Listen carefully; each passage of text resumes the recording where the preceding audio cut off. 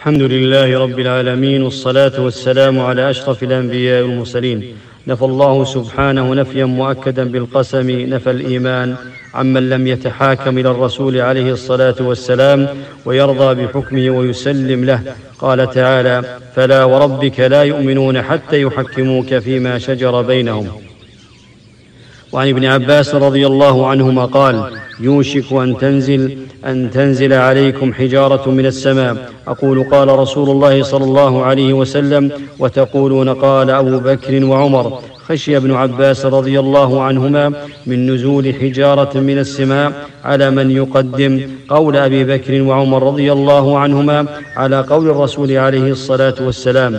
ومعلوم أنهما أفضل الصحابة وخير الناس بعد الأنبياء، ومع ذلك لا يجوز طاعتهما في خلاف شرع الله، فالإيمان بالرسول يقتضي متابعته وتقديم قوله على قول كل أحد.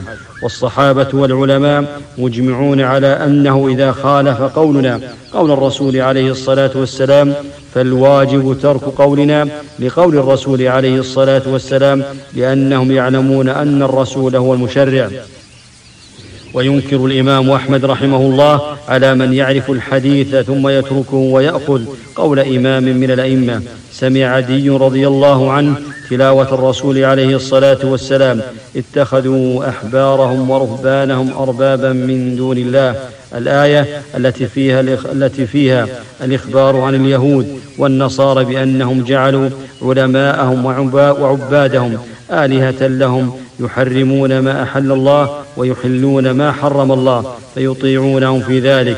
وقد ظن عدي أن العبادة التقرب إليهم بأنواع العبادة كالسجود والذبح وغيرهما، فقال: إنا لسنا نعبدهم. فبين له عليه الصلاة والسلام أن طاعتهم في تحريم ما أحل الله وتحليل ما حرم الله عبادة لهم من دون الله، وذلك شرك أكبر ينافي التوحيد، وهو ما يسمى شرك الطاعة. وينقسم الناس في اتباع العلماء والأمراء في التحريم والتحليل إلى 3 أقسام: أولا أن يتابعهم في ذلك تعظيما لهم مع علمه بأنهم بدلوا دين الرسول، فهذا كافر.